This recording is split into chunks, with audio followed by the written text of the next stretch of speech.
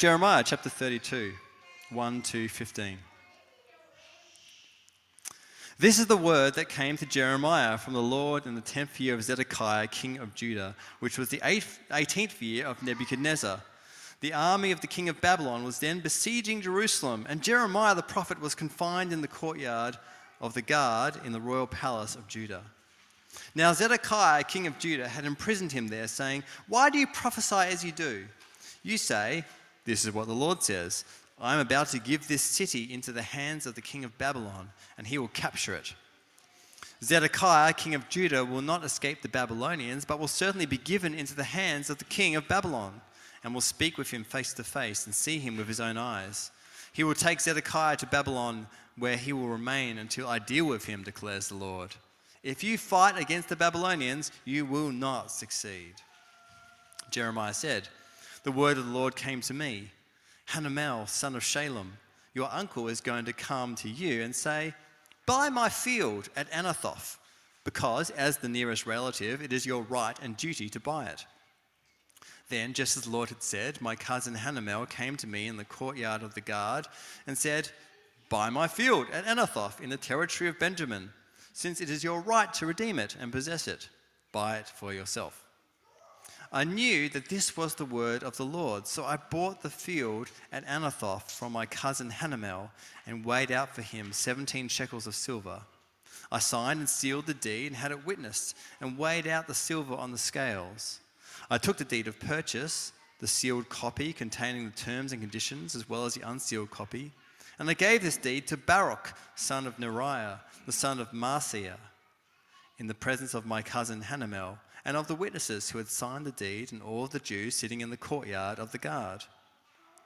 In their presence I gave Baruch these instructions. 'This is what the Lord Almighty, the God of Israel, says. Take these documents, both the sealed and unsealed, copies of the deed of purchase, and put them in a clay jar so that they will last a long time. For this is what the Lord Almighty, the God of Israel, says.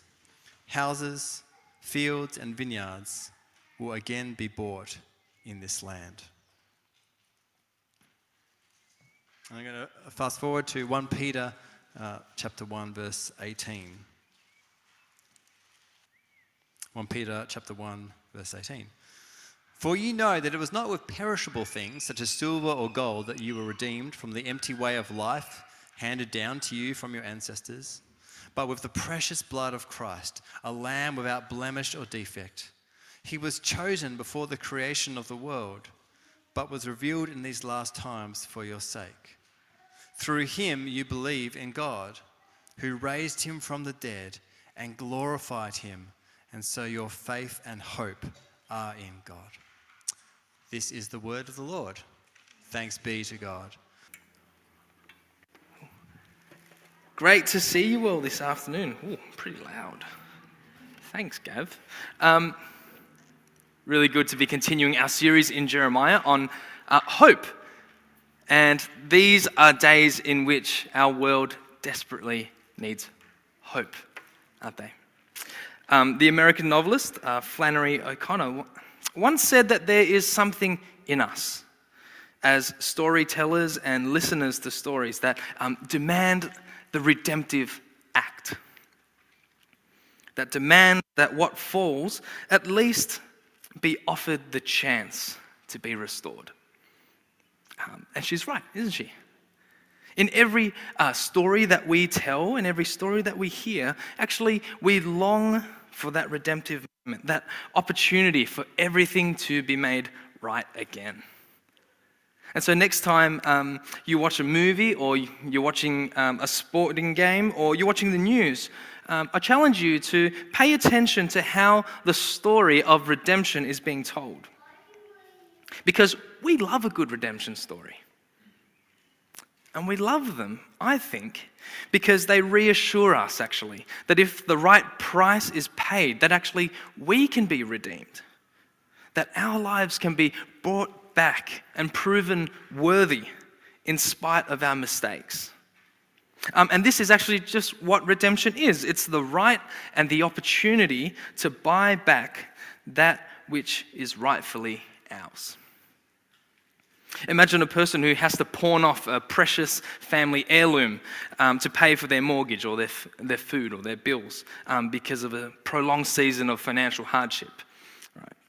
And imagine that this person works and battles through life and saves enough money until that day comes that they can finally redeem what is rightfully theirs. That invaluable heirloom once again belongs to the family that has held it for generations. And this is the story of redemption that today's reading in Jeremiah 32 draws us into. Actually, Jeremiah 32 is a snapshot of the cosmic story of God redeeming his people and his world. And this is what redemption is in the Bible. It is God buying back that which is rightfully his. Redemption is God buying back that which is rightfully his. And so as you follow along this afternoon, I'd really encourage you to open up your Bibles or your Bible apps to Jeremiah 32. We're going to work through this chapter. And as we do that this afternoon, we'll see three things. One, we'll see our need for redemption. Two, our need for a redeemer. And three, what the redeemed life looks like. Our need for redemption, our need for a redeemer, and a glimpse of what redeemed life looks like. So let's begin with our need for redemption. Verses 1 and 2 in chapter 32 bring us to a moment where the city of Jerusalem is surrounded and under siege. It's on the cusp of being burnt to the ground. And we read that Jeremiah, God's faithful prophet, has been imprisoned by King Zedekiah for prophesying against him and the city, saying that the city will be taken and that Zedekiah will be taken into exile and will meet with Nebuchadnezzar face to face. And this afternoon, I want us to feel the weight of this moment in the history of God's people. This is God's city we're talking about. It's the place where he dwelt, his temple. This is the place where he worshipped. This was the place where God's king ruled. Jerusalem's temple was the place where Israel's prophets would atone for the sins of God's people so that they could stay in right relationship with him. And it was all about to be burnt to the ground. And Jerusalem wasn't just their spiritual home. It was the economic, the social, the political heart of Israel as well. The entirety of their cultural identity as God's people were all tied up in the fortunes of this city. And the enemy was at the gates. I think it's a bit hard for us actually to grasp just how connected the identity of God's people actually was connected to the city. Psychologically, emotionally, spiritually, the effect of the situation might be as if Parliament House, the MCG, the NGV, the Palais Theatre, and St. Paul's Cathedral were all just burnt to the ground in one day. Ooh, multiply that by 100-fold, and you start to get a sense of what it would have been like for God's people. And Israel and Judah had reached out to all of their allies. They had exhausted every means for deliverance. Ironically, they even reached out to Egypt, and we read about this a few weeks ago. They reached out to Egypt for deliverance, the empire that had enslaved them generations ago. Every avenue and hope had been exhausted. They were surrounded without a dream of redemption. That's the moment that we're in right now, Jeremiah 32. How did they get there? I mean, wasn't God meant to be on their side? Weren't they meant to be God's people? Later on in this chapter, it makes it pretty clear why Israel finds itself in this situation. Jeremiah's prayer in this chapter, in his prayer, he points to God's nature as both loving and faithful, as well as sovereign and just. And we hear this as he recalls the way in which God delivered his people from Egypt and bringing them into the land flowing with milk and honey. You can see this in verses 20 to 23. Actually, let's read verse 23 together. Set your eyes on that. It says this, that Israel, they came into the land, the promised land, and took possession of it. But they did not obey him, God, or follow his law. They didn't do what God had commanded them to do. And so, God brought this disaster on them. And we hear from God's own lips in verse 26 of how Israel and Judah have done nothing but evil in his sight from the very day they became his special people. Corruption and ungodliness had permeated every level of society. You see it in verse 32. From their kings and officials to their priests and their prophets, all the way down to the everyday person in the city. They were all steeped in sin, sinning against one another. And what's worse, they burnt incense and poured out drink offerings to false gods in verse 29. They crafted idols with their own hands in verse 30. And they even had the audacity to take these idols and put them into God's temple. They built high places to other gods and even sacrificed their children in verse 35 to the false god Molech. They sinned against God and did what was detestable in his sight. And in verse 33, we read of God's patience. It says this, that again and again he taught his people through the law given to them through Moses, through prophets like Jeremiah, who repeatedly called God's people to repent, to turn back from their idolatry and turn towards faithfulness to God. But we read this and we can sense the heartbreak of God as he says this. They turned their backs to me and not their faces. There was an 800-year period between them being delivered from Egypt and then going into exile in Babylon. 800 years. God had been patient with his people, calling them to return to faithfully living as his people, to be united with one heart, worshipping him and him alone. But they never did. Never with their whole hearts. See, needing to be redeemed presumes that something has been lost.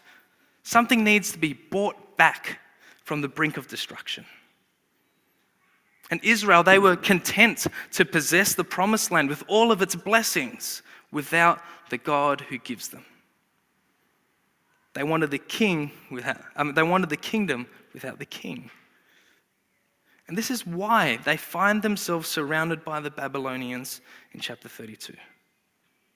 And now, with the enemy at the gates, they see a great danger. But what they had failed to see was that the true danger had always lay within. They were already in desperate need for redemption long before Babylon ever showed up. And this is what we regularly teach here in OS, isn't it? We teach about the heart and we teach about idols. And because idolatry was Israel's greatest threat, and it's also ours today. You know, an idol is simply anything that we elevate into the place of God.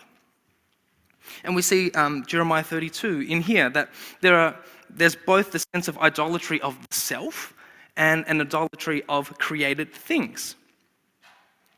Jump with me to verse 3. King Zedekiah imprisons Jeremiah because he dares to speak the truth of God and his will over and against the king.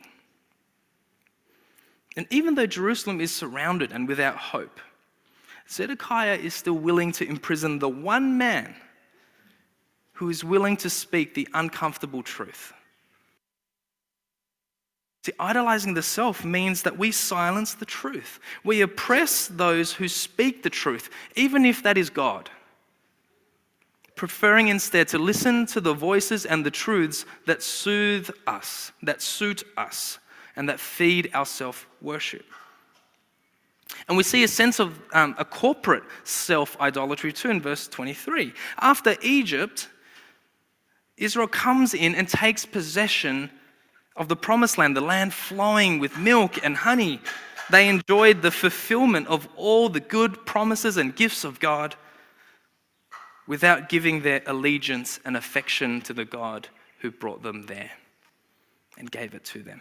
They took what benefited them without an ounce of gratitude toward God. And this is what self-idolatry does. Everything and everyone must pander to my comfort and to my pleasure because I deserve to be happy. And we wonder why we're the loneliest people in history. And we also see an idolatry of created things here too. Look at verse 30, right? The people of Israel have done nothing but arouse my anger with what their hands have made, declares the Lord. Verse 34 and 35, they set up their vile images in the house that bears my name and have defiled it. See, idolatry of created things is simply elevating what we have done and made or what we can do and making those things the ultimate good to be pursued and worshipped. Actually, idolatry is just another way we try to redeem ourselves. If I can just become a person who is rich or influential or funny, then my life will be worth something. I'll be a somebody. Or if I can just have wealth or a good-looking family or a growing portfolio, then I'll finally be happy or content or secure. And we can point to these things as the hopes in our lives, the hopes that we hope will redeem us, the things that will give us status and meaning. But the results of idolizing created things or the self are much the same. We sin against one another. We sin against the God who created all things and us.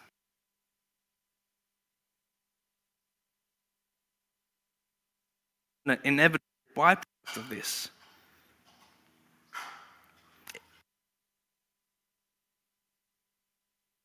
at the gates, threatening to destroy everything that they've built. Our lives come to this moment every now and then, where the enemy is at the gates. Could be a redundancy, could be a pandemic, could be a relational conflict that gets out of hand. And in these moments, we're confronted with the reality that things are the way they are in large part because of what we have done, because we have idolized ourselves or created things. And the heartbreaking thing is this, is that it's not just we who suffer, but our children suffer too. They are given as sacrifices on the altars of success or progress, consumerism, family, even religion. See, idolatry was the greatest threat to the future of God's people. And it still is. And maybe the enemy at the gates for you looks like untamable anger, paralyzing anxiety, or crippling fear. Maybe it looks like a frantic overcompensating or habits which hurt and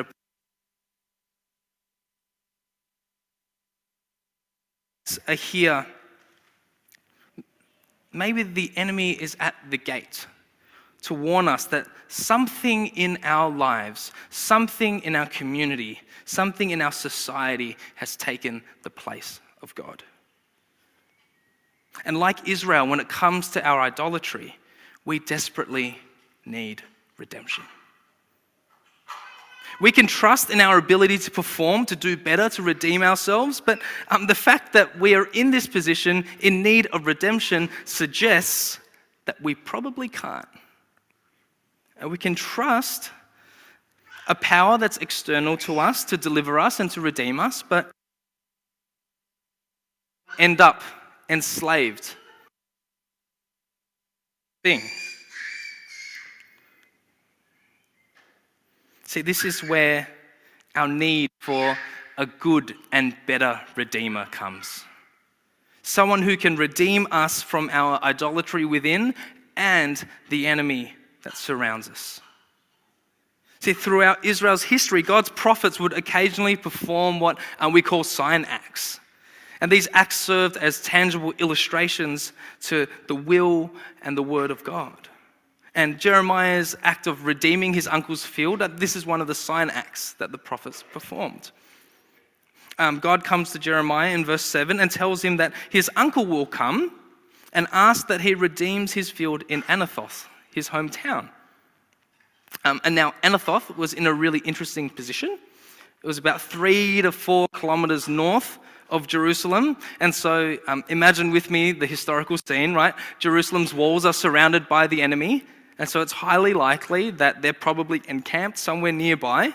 And actually historians tell us that Anathoth was leveled to the ground. And the Babylonians left less than 100 survivors. And so, sure enough, just as God had said, Jeremiah's uncle comes along and says exactly what God said he would. He asks Jeremiah to redeem the land. Now, this land had been in Jeremiah's family for generations, and it was a common Jewish practice that if you came into difficulty or poverty and you had to liquidate your assets, say in the case of a foreign invasion or something like that, right? That you would find your next of kin and that would remain in your family. And the ESV in verse 7 translates these words really well when the uncle comes and he says, "Buy my field in Anathoth, for the right of redemption by purchase is yours." The right of redemption by purchase is yours. And so Jeremiah, being the faithful prophet of God, sees the signs before him and he knows that this is the will of God. And so he does as God instructs him. He pays the price to redeem the land. He gets the deed witnessed and then he tells Baruch to put it in a clay pot so that it will last a long time. This is not something that's going to happen overnight. Put it in a clay pot, he says, so that it will last a long time. And then Jeremiah says in verse 15 that this is what the Lord Almighty, the God of Israel, says. Houses, fields, and vineyards will again be bought in this land. We should feel a tension here. Can you feel it? Can you sense it in Jeremiah's words? The city is about to be burnt to the ground. He probably has the knowledge that his hometown has also been leveled. And here God is telling him to buy real estate. What's going on here? So it'd be one thing for you to get some sort of prior insider knowledge telling you to buy large plots of land in Melbourne's inner west in the 1970s. With the property market the way it is at the moment, I'm sure that we all wish that our families had that kind of foresight. It'd be a completely different thing if someone told you in the late 80s to buy a plot of farmland near Chernobyl, knowing that it's probably not going to be habitable for at least 1,000 years. You see, Jeremiah's unlikely redemption of this field points us to God's plan to redeem his people and his world. See, like Anathoth, God's people were in a hopeless situation. They'd been utterly destroyed by sin. Like Jerusalem, God's people were surrounded by the destructive consequences of their idolatry. And just as Jeremiah had the right to redeem the land by purchase, so too God has the right to redeem for himself his people and his world. Jeremiah says this in verse 17. He says, "Sovereign Lord, you have made the heavens and the earth by your great power and outstretched arm." And God says it of himself in verse 27, "I am the Lord, the God of all mankind." And this is who God is. He is the creator who made all things.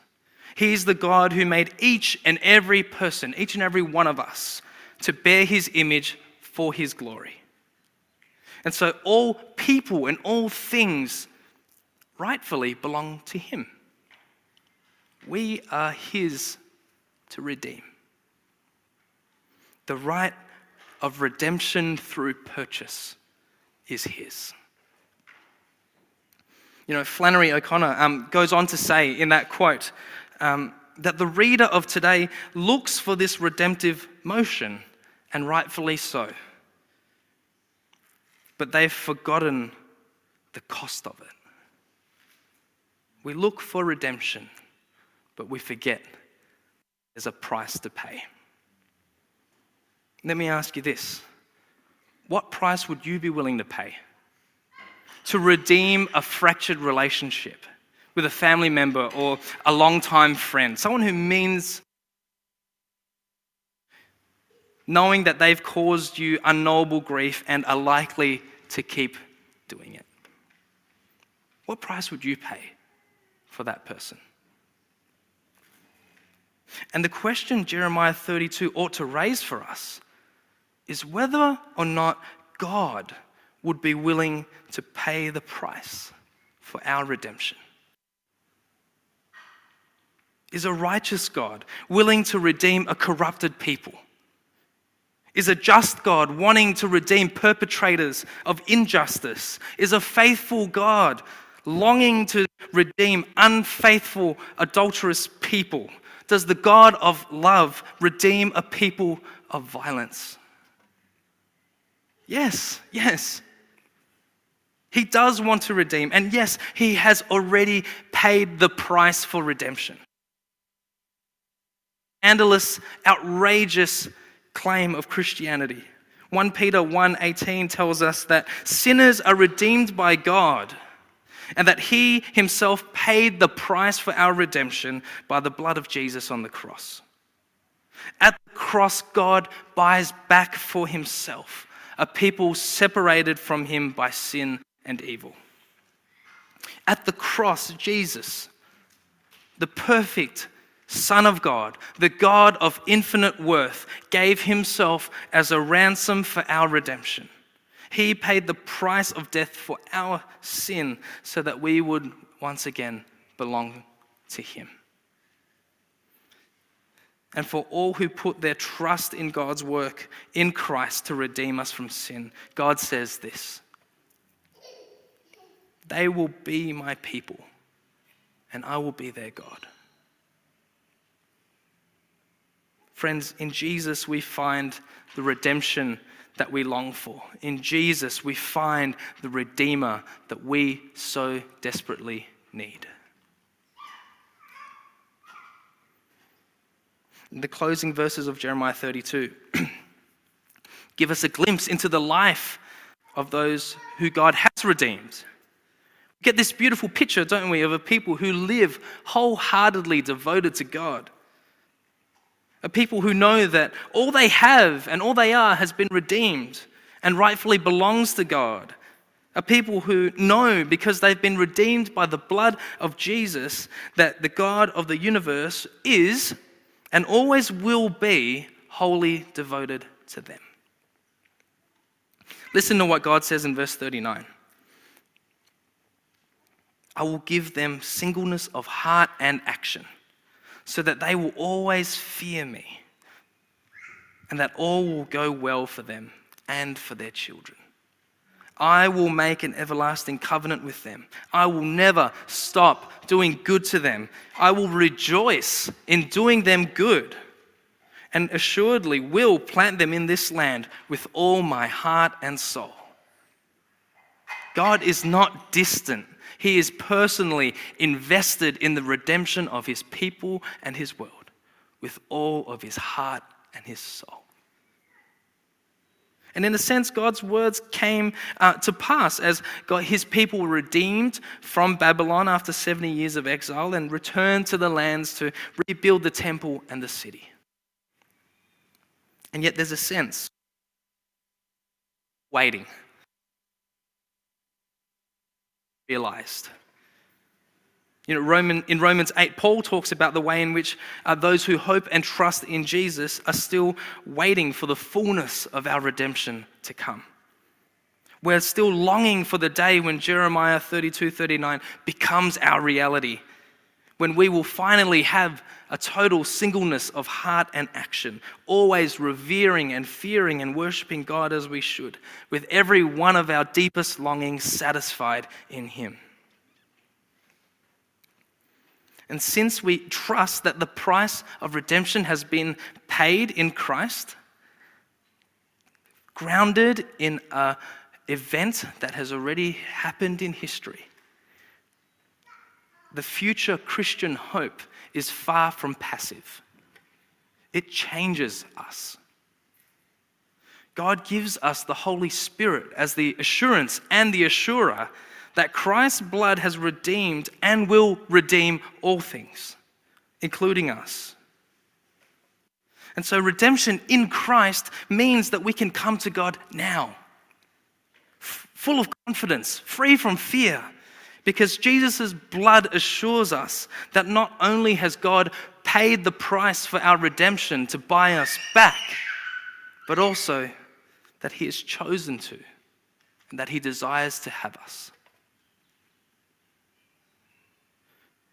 I don't know if we live with this sense in our walk with God, that He actually wants us. The blood of Jesus proves it beyond a shadow of a doubt. And trusting that total future redemption will come because of Jesus' blood, because the price has already been paid, means that we as God's people can have joy in suffering, peace in hardship, hope in mourning. And Paul in Romans 8 also talks about the way in which creation will only be liberated and redeemed through the redeemed children of God. The final two verses of Jeremiah 32 describe a holistic redemption of not only God's people, but God's world. We see this. There's a geographic, political, societal, economic redemption of all creation here.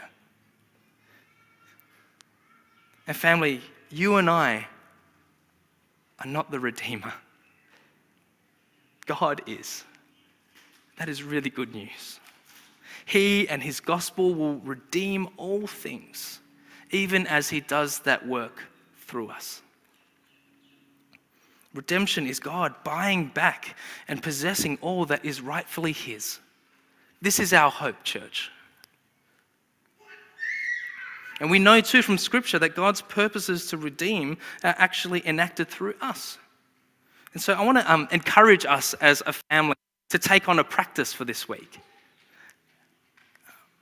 I want to encourage you to set aside some time, maybe 15, 20 minutes, and ask God to show you what a redeemed version of any particular aspect of your life might look like. Write it down. Pray over it and live in hope. What is a redeemed version of family, of relationships, of community, of work, of recreation or justice look like in our context? I want to encourage you, think through it, pray through it specifically. And as you do that, engage all of your being and what God has given you. Engage your imagination, your wisdom, your experience, your resources. It can be as small as imagining what a redeemed version of your weekly team meeting could look like. And it could be as big as dreaming about what a redeemed version of investment banking might look like, something that I would know nothing about. But family, let me remind you of this. The reality of our sin and idolatry means that we were in desperate need of both redemption and a redeemer. We could never redeem ourselves before. This was given for us as the redeemer. And so the Christian hope of redemption now and the future hope of redemption tomorrow has the power to change the way we live with God and one another today. Let me pray for us.